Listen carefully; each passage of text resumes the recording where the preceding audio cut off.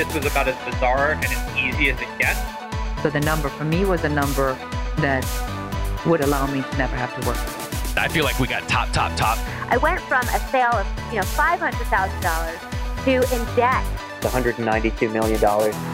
This is Built to Sell Radio with your host, John Warrillow. This episode of Built to Sell Radio is brought to you by the Value Builder System.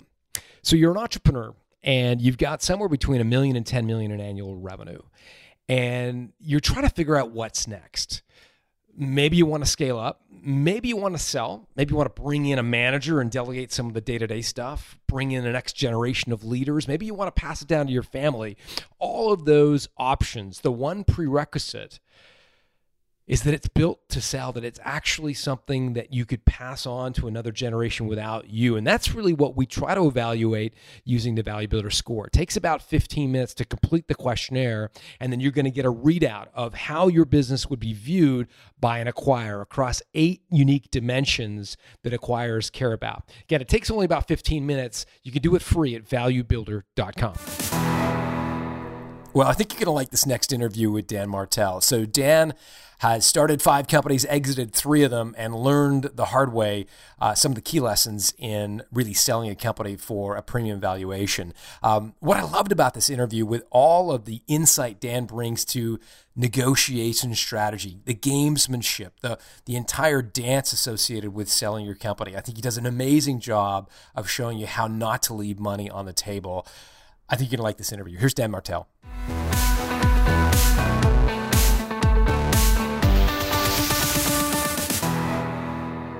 Dan Martell, welcome to Built to Sell Radio. Thank you so much for having me, John. It's a pleasure. Yeah, so like you've sold a gajillion businesses. How many businesses have you actually exited?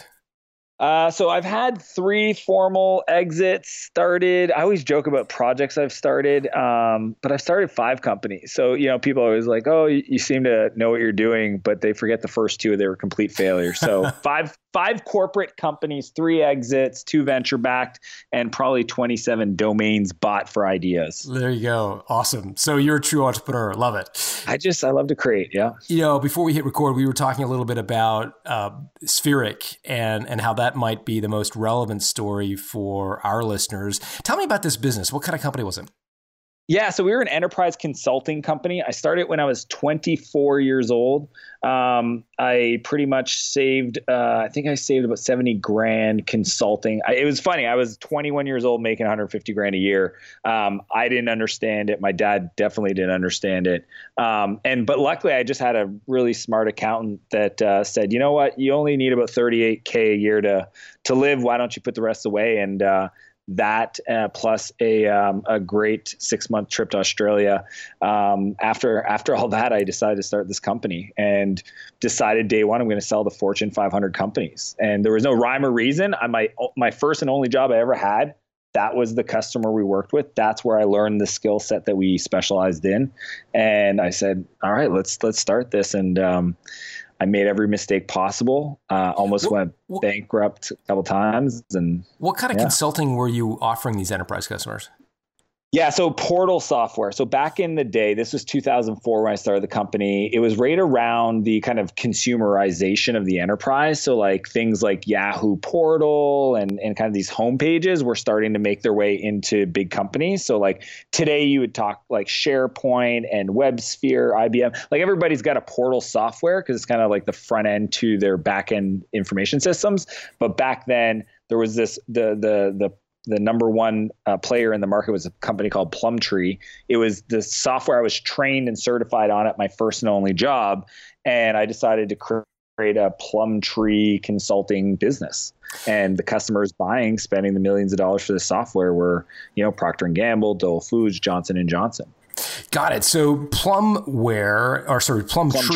was a software that these giant companies would buy, and then they'd look to companies like yours to help them actually make it work.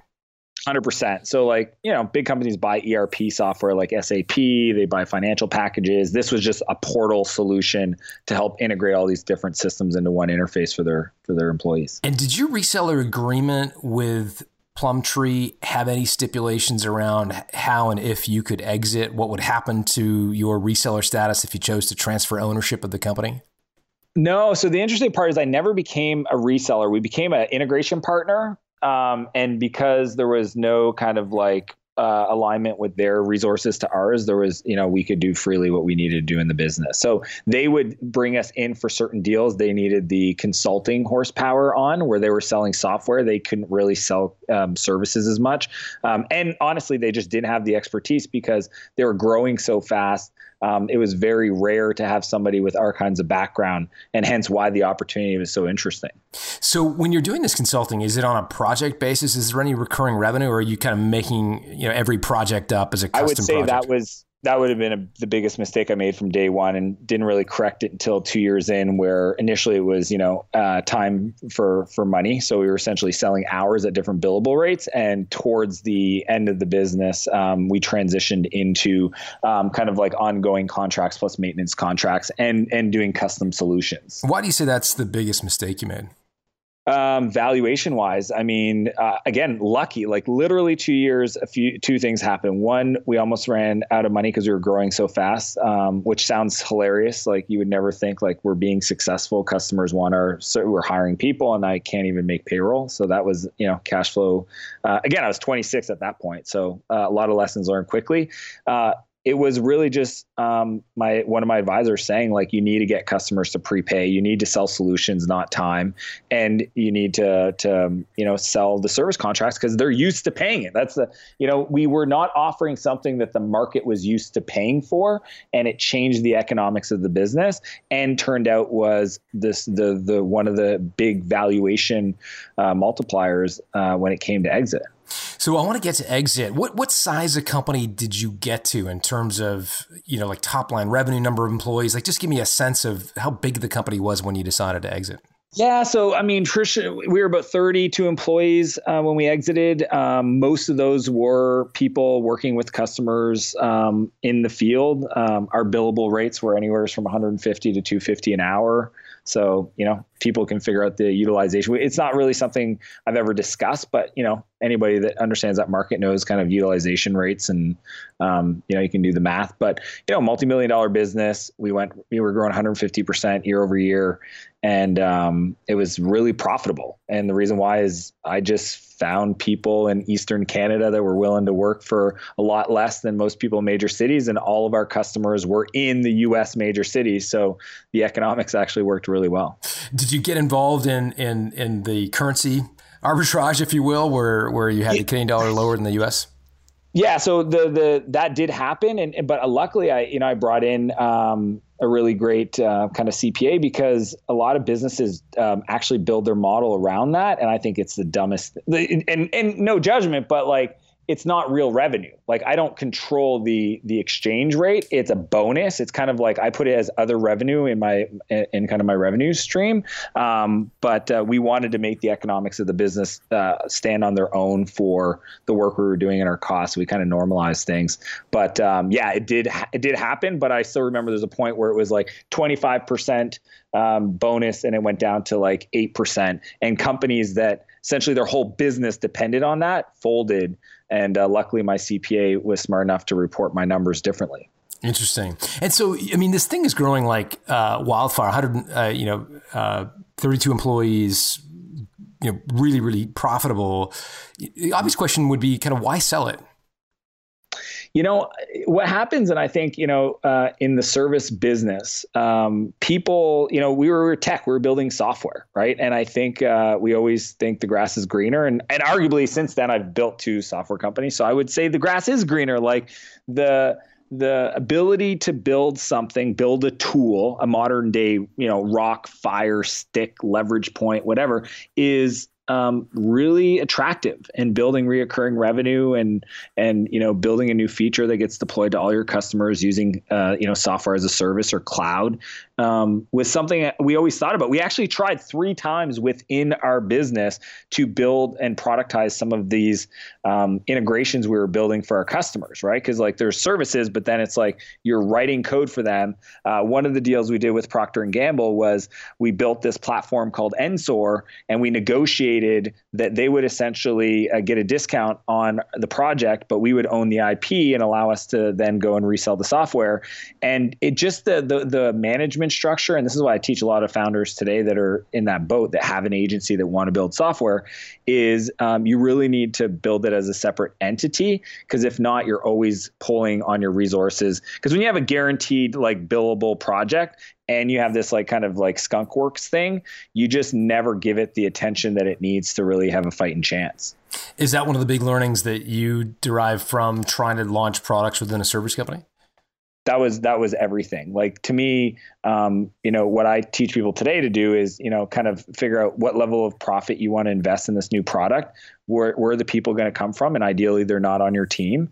And then what's the 90-day product roadmap that you want to put together that you can commit to? Because what happens when you have a successful and profitable business is you start pillaging your P&L, right? And you've probably had clients that have had successful businesses and just even want to open up a new division, or they want to do a little side thing. And it's all of a sudden this profitable business becomes break even at best, if not starts losing money, because you don't have the same fiscal discipline that you would have had when you started the business. That's the funny part, is you stop acting the way you acted when you started the original business, because you get more comfortable. You think you want to move faster. People are paying attention, so it's got to be done at a higher quality level. All these these things that are not true. And it was at the point where we had an opportunity from one of our partners to exit. That brought the opportunity even to my awareness. I never built the company to sell. I got lucky. I actually read your book and was like, man, I really wish this was around back when I started this company. But we just got to a point where it's like, I really want to see if my crazy software ideas would hold water. And after I exited my business, I actually moved to San Francisco to give it a shot. Interesting. So let's talk about the exit itself. So it's, 30 employee company. You mentioned you got approached by a partner. Maybe talk a little bit about how you actually took it to market.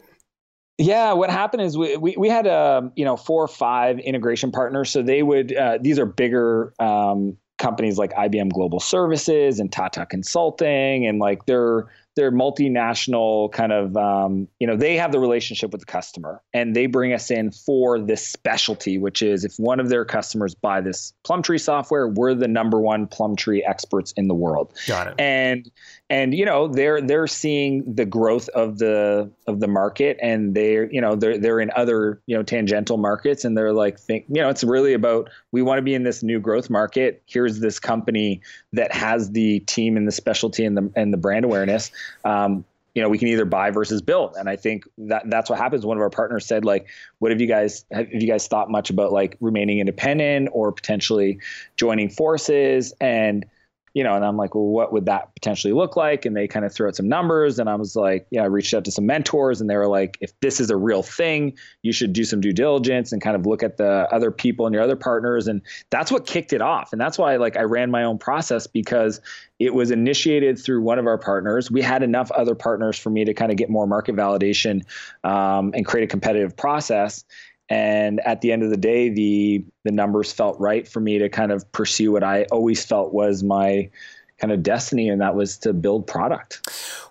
Let's talk about approaching the partners for a second. So you had 4 or 5 integration partners that you went to, and you sort of got this inbound sort of conversation started with one of them, and then you went to the other 4 and said, is this something that you'd be interested in as well? Is that generally how it played out? Yeah. The language that I use, it's funny because I've used this in every other company I've built since then, was, hey, we've recently got inbound requests from a partner that's made us think twice about remaining independent. And we just wanted to reach out to see if this is a conversation we should have before things get too far along. Nice. I think I can hear some rewind buttons. Yeah. People are going to listen to that over and over again, because that's a beautiful way of characterizing. It's not saying I want to sell. It's not saying I'm going to sell. It's just saying, hey, we're having conversations with one of our partners that are making us think twice about remaining independent. And we just thought we'd reach out to see if it's a conversation we should have before things get too far along. And I think, and I've used that email since then, that structure, to reach out cold, like here's 15 potential acquirers. We've got 6 that are warm. How do I get those other ones that are cold ramped up? you can literally, I mean, if you don't have time, it's like you could use that email to a CEO of another company that you've never met, and it still works. Beautiful. And it hits all the right buttons. Doesn't say you want to sell, doesn't say you're desperate to sell, but it certainly says that they're going to miss out on an opportunity if they don't take action. How many of the 5 integration partners eventually sort of responded and showed some genuine interest? There was only really 2 and a third that kind of wanted, but they didn't have the ability to kind of pay what was going to be required. And then with that, but that was fairly quick, like within 5 days of just like quick conversations about our business, where we were at, where we thought, the opportunity, our leadership team, all that fun stuff. And then through some mentors and other people I knew in the industry, we kind of talked to, I think, 7 other companies that were similar. And then kind of got 3, competitive term sheets, and then went with the one that we felt was the most appropriate. Got it. In terms of the leadership team, were they shareholders, option holders, phantom equity? Like, how did you incentivize the leadership team? So the way I thought about it, and again, I'm not sure I would replicate this today. Well, I know I wouldn't, because I've done it since. I needed a kind of a manager or an owner per kind of part of the business. And at the time of exit, we had like kind of 3. We started with the portal software that was 60-70% of the business, but we were starting to build these other divisions. And I just figured 7% was about fair. So 21% was to them, and then the balance was to me. And that's how it flowed. We didn't, I've read your book. You have way better, smarter incentive programs, I think. And now with my 2 venture-backed companies, we use pretty traditional kind of Silicon Valley vesting and 1-year cliff and monthly vests and 4-year kind of structure. So back then was almost like, I knew them long enough, trusted them, felt they were super important. So, 7% felt good. And that's what everybody got. And was that 7%? I mean, were they making a market rate salary? Or were they being paid under market and being sort of definitely under market? Mm-hmm. And the reason why is my team was Canadian, right? And I just decided to hire people from small towns. Sometimes I feel like I was so cheap back then, but it was just like I came from a small town of 100,000 people. I thought, there's really great talent. I just need to find these talents in those other cities and then build a training program to bring them, on board, ramp them up and deploy them to customers. And so I would say, based on what I was billing them out for, 100,000% under market. So like they were probably, 60% of market. But fairly on par for where they live. Got it. I want to go back to the 3 integration partners that expressed some interest. In fact, all 5 that you'd reached out to. I think if I'm putting myself in the shoes of listeners right now, I'm thinking that a lot of people are asking, okay, how did you have those conversations without fully committing to selling your company? I mean, did you feel like you could back away from those conversations and put the lid, back on this idea of selling and continue to run and continue to think of them as your kind of key, essentially sales channel in the marketplace? I mean, how did you think through that? Were you at all did you feel like you were risking those relationships by letting them in? No, I think there was an element of it's almost like dating, and all of them know that you're dating. Like I made sure that I never got things too far that if I said no, that they would be insulted. So it was always like a conversation with the CEO. I really forced them to a position of like, if this worked out, kind of how would you see things? Because I think what happens is a lot of times when you're going through a process, it's the expectations reality gap at a point in the future too far along, right? So if you can do that early, and that's all I did, is I just pushed them to get to real numbers sooner. Then what I've seen some companies do is they say, well, we're not sure, our range is this, and the range is ridiculously like big, and we'd have to do due diligence to really understand things. I went in and said, look, here's our business, here's my vision for the company, here's the economics, here's our numbers, and we're having a discussion. We're not sure where it's going to go, But if you're interested in discussing it, let us know. And I would just push them in that next meeting to kind of talk about how that might look from their perspective. And if I didn't feel they were directionally on the same plate, then I didn't pursue it further. So because I didn't want to get further along and then find out that we were so far apart that would, potentially cause friction in our relationship.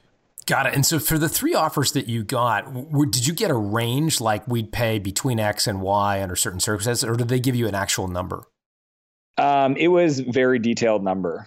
Because our business is very traditional. Most enterprise consulting, it's in this industry, the numbers are pretty straightforward. If you can do a strategic, that was great. And we definitely got kind of an increase in the valuation based on that argument, but it wasn't dramatically different. Got it. And what was the difference between the lowest offer and the highest offer of the 3? I believe it was about 40%. 40%. Okay. And so what other... And again, I'm asking this because I can, an entrepreneur getting a term sheet or letter of intent for the first time, I'm sure just goes right to the number, right? Like, what's the number? But and I would say, and I think that's what you're alluding to. That number is I always say in negotiation, it's like your price, my terms, or your terms, my price. Right. So essentially what I was trying to do, and this might help your listeners, is in the negotiation, I was trying to get to their number, and then I would negotiate my terms. But as soon as I got them nailed on the number, then I could start thinking about, well, what's important to me. For example, I didn't want a long earnout. Traditionally, agency earnouts can be 2, 3, 4 years. I negotiated 6 months. Right. Because, and then you argue all these other points. Escrow. How much do you think should be put into escrow? By the way, if for folks listening, escrow would be a percentage of the overall consideration you're getting for your business. Basically, put in an account that a lawyer manages for a period of time, 6 months, a year, and to basically guarantee that some of the representations and warranties that you've made in the process of the negotiation are not fraudulent. You haven't lied. There's nothing majorly different between what you said was lawsuits in case those pop up. Yeah. A ton of stuff. And most people that go through the first time, they're like, what? How much? You're putting that, like, okay. So it's kind of like, it's always about, how much is it up front? How much, if there's an equity component in that business, it was a cash deal. In my 2 other companies, it was a variation of them because they were venture backed. So yeah, that the numbers were about 40% apart. But the terms, I would say, were pretty close because I used that once I got their number to kind of negotiate against each other, kind of level set those. So let me get this straight. So in this negotiation, you wanted to look flexible. So you kind of got agreement on the number, but then you sort of, you employed your negotiation tactics around the terms. Yeah. So then if they wanted a term that I didn't like, I'd put the price up. Got it. Okay. See, most people don't do that. And then it's hard to negotiate because it's like apples and oranges. Right. So they'd be like, yeah, we can meet you on your price, but you got to do a 3-year earnout. And you say, well, if you want me to do a 3-year earnout, the price just doubled. Doubled for sure. I wouldn't. What's my value? I call it the value creation. What's my yearly value creation worth? Right. And it's a lot more than, whatever that number. So it's kind of like use stuff like that. It's like, look at, I don't know. I've done this a couple times and have worked with a lot of tech founders, and it is what it is. And, at the end of the day, it's all about optionality, and it's running a process and creating a competitive process. And I just think I got lucky in the first one that we had those relationships to even quickly circle back to show the initial person that we weren't going to not shop it. Because I think that's a big thing that people do is they get one offer from one company and they're like, wow, that's amazing. And they just keep moving forward on that one. And, I'm all about, if I've got one, I've got 10, I just got to find out where those 10 are and get them ramped up as quick as possible. Yeah, no, for sure. What do you mean by optionality? Optionality, it's like, I want to have the option, like, do I want to, if you get to a number and then you find out it's all equity and you don't have a competitive process, then you can't negotiate for a cash deal, right? So it's like just having enough demand in the market for your deal to be able to give you leverage to negotiate, to me, is optionality, right? Of what do I really want? I remember, so one of the most amazing things of my last exit was the CEO of the acquiring company calls me out of the blue real quick. We're like, there's 3 other companies in the race. And he says to me, he goes, Dan, I just want you to know that I don't expect you to stay more than a day. And I was just like, I almost did like a golf clap. I was like, well done. Like, do you ever know a founder's and he goes, look, man, at the end of the day, you built a great product, and he started giving me all the reasons. And I was like, and his number was, lower than the other ones. And I'm not going to say by how much, but that was, so it's like, I just feel. So did you end up going with that guy? I did. I'm not ashamed to say it at all. I mean, awesome. Like I said, we know what our time's worth. And at the end of the day, not only that, they weren't going to integrate and close the product. A lot of other companies, this is the other thing about optionality. It's like, how do you want your team to be treated? Well, if you only have 1 or 2 suitors and you find out they're both, bad actors when it comes to like the way they treat their employees, well, then you don't have any other options. And if you're really, this is the thing I find is when people get into an exit process, it's almost like they start checking out of the business. Like they can't build and exit at the same time. And once they go down that path, it's almost like they're already spending their money in their head, and it's really tough for them to come back. So the buyer has them buy the jewels. Mm-hmm. And so how do you guard against that? Having more players? You create a competitive process by trying to find other suitors and letting everybody. I mean, I would do weird, like this wasn't Sphere because I wasn't that smart, but like my last company that I exited, Clarity, I met with the 3 CEOs in New York of there was a bunch of companies we were talking to, but 3 of them were in New York because they were all in the same kind of market. And I created an event for other entrepreneurs in the city, and I invited those 3 CEOs to that event so that they knew that I knew each of the other ones.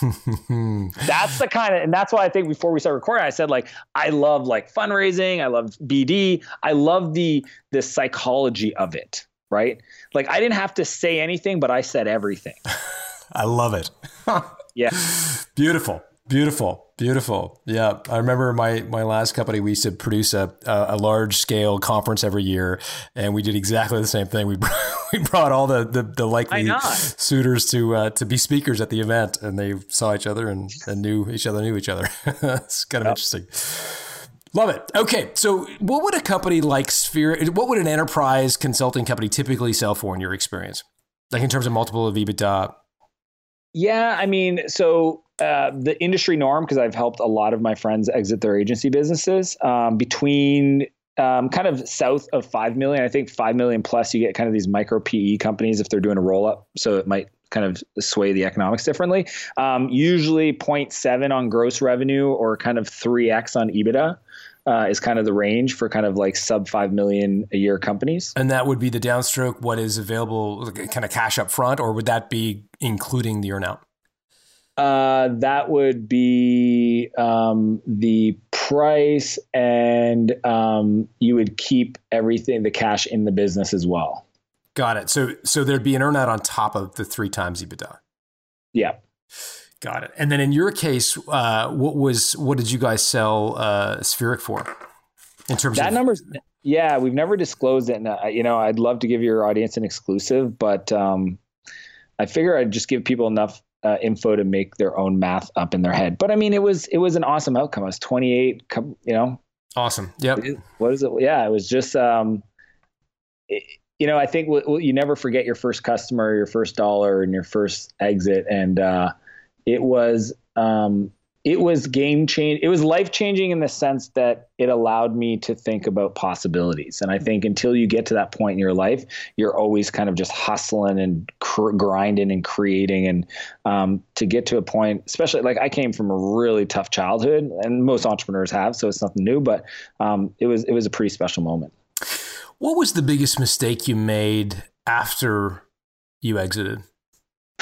And I'll be honest with you, I haven't shared a whole lot of this, but I think it's something people need to understand. I actually went into a depression. And the reason why, like I had to go see a therapist, I got anxiety attacks. I mean, it was crazy. And I'm such a personal development, personal growth, positive dude. For my body to physically react and not be able to control it just really threw me out of whack. And the reason why was I had wrapped up my identity in this business, and it felt like losing a child. And I didn't have kids at that time, and it was so crazy to me that something I devoted my life, 100 hours a week. I mean, there was no balance, like zero balance for 4 years, had that much of an effect on me. And I definitely took that lesson forward in every company I've built since then. Is my business is not me. It's my self-worth is not tied up to the outcome of the business. And this was a positive outcome. It was crazy. I remember the first day I woke up and I didn't have anybody that needed me to wake up. And I got depressed over that. And it was so weird because here I was, the financial means to do anything I wanted to do in the world. And what I lacked was a sense of purpose or a sense of being needed. It was weird. And I don't know if you've ever had listeners or your audience share that with you, John, but for me, it was, how am I sad for this outcome that on the outside everybody would want? Yet for me, I realized like that was almost like it was who I was. How did you overcome it? Therapy. My therapist gave me he said, go buy a boat. Spending time in water is great. And I was like, okay. My dad was like, why are you buying this boat? I was like, my therapist told me I needed a boat. So I literally bought a wakeboarding boat and spent a lot of time, pretty much 3 months straight. But it was just through, journaling, thinking about kind of the future and switching from kind of this. I was very, it's so funny, two different worlds. I used to wear a suit and tie every day as a 24-year-old. Now I haven't worn a suit in probably 6 years. So like two different personalities, right? Like that, the young person trying to punch above their weight to now I could care less kind of thing. So like, it was just this process of discovering who I was and what was my purpose and what's the impact I want to have on the world outside of building a revenue business. And that took a while, but I'll be honest, man. Like I think spending time in the water is actually, it was some really good advice. How have you found the balance between not getting your ego tied up in the business, but still on the other side, having the drive to build 2 additional companies? Because a lot of people, I think, can get over the fact that, hey, your company's not you. You can have a life independent and you can go enjoy the fruits of your labor, but then get soft and squishy in the middle because they've sort of lost the edge. Yeah. So I felt like I had that opportunity and many people that I talked to, it's weird, first world problems. Like the hardest part you're going to have now is keeping yourself motivated that you don't actually have to do anything. It's like, really? It's like, wow, that's interesting. So what I've learned is I still drive like I've never been driven before. It's just from the context of regardless of what happens, I'm valuable. My ideas are valuable. My experience is valuable. My lessons are valuable. And those are me, not the business, right? So it really, it's kind of like, I say this to parents all the time. My kids are 4 and 5 years old, but I see these mothers with kids that are 17, 18 going to university, and like their identity is tied up into their kid's success. And that's the same thing, right? Like my self-worth is not the profit of my business. And I think at the end of the day, the question I always ask myself is, did I make the best decision with the information I had at the time? And if the answer is yes, then nobody can hold that against me. My investors can't be mad at me, and I'll never be so hard on myself. And I don't think that drive has to come from a place of service and value creation. It can't be from a place of ego. And I think that's probably what it is now that I say that out loud. It was the difference of building Spheric for my ego versus building my last 2 companies to serve the world. And I think that's how you kind of work with that. It's great advice. And I think you're in a great position to offer because you've done 3 of these now. I mean, as you look back on the last 3 companies, and you think about Spheric and the two more recent ones, I mean, what has been the biggest lesson that you've learned through the 3 exits that maybe you didn't know when you started? I think day one, people say, like, do you build to sell? Never. But day one, I reach out and try to understand the people that would buy, right? Regardless what business I'm in. Literally, and I give this advice all the time now because I've been approached, is no matter what business somebody's in, find the potential acquirers and ask themselves, what do you value, right? I just think it's crazy if you don't do that, because then it's really just luck, right? But at the end of the day, a really good friend of mine runs a home building company. And I was like, what's your strategy? He says, well, in 10 years, I want to build it up and then sell it. And I go, well, have you talked to companies that buy home building companies? And he goes, no. I said, well, I'm not saying you have to, but I highly suggest it, because what if you found out the thing that they value is not the amount of homes you build, but maybe the way you build the houses, or the customer segment you service, or the contracts, what the sales team you have. Wouldn't that change your decisions on a quarterly strategic basis about how you create value? And he's like, oh yeah. So I would say that's the big one. And I think most entrepreneurs don't ever feel like they'll get to a point to create things that are valuable to others. And I don't care at what stage, 80,000 in revenue year one. I think it makes a lot of sense to understand. So that's a big one. I would say partnering with companies that could acquire you is always a good strategy. I know that Microsoft was notorious for buying partners that they shared the customer base with, because that was a really great way for them to extend and then cross-sell across other markets quickly. And so I would say those are kind of the 2 things that, in my next company, I'll always, I'm actually working on something right now, but I'll do that right from the first, first 6 months. So get to know the potential buyers very early, partner with them if you can, but at least understand their motivations. Dan, this has been an amazing interview. Real pleasure to be with you. What's the best way for people to reach out to you, learn more about you? Is there a site or Dan Martell. So martell2ls.com, so danmartell.com. And I do a YouTube video every Monday where I share lessons learned about personal growth and business growth. Yeah, I started from my 2 little boys, and it's turned into, I think, 12,000 subscribers in the last 16 months. So fantastic. Love to have your audience come over there and participate in the comments. And my email is dan@danmartell, 2lsmartell.com. And if I can ever be of service, just reach out. Dan Martell, thanks for joining us. Thank you so much, John. Appreciate it.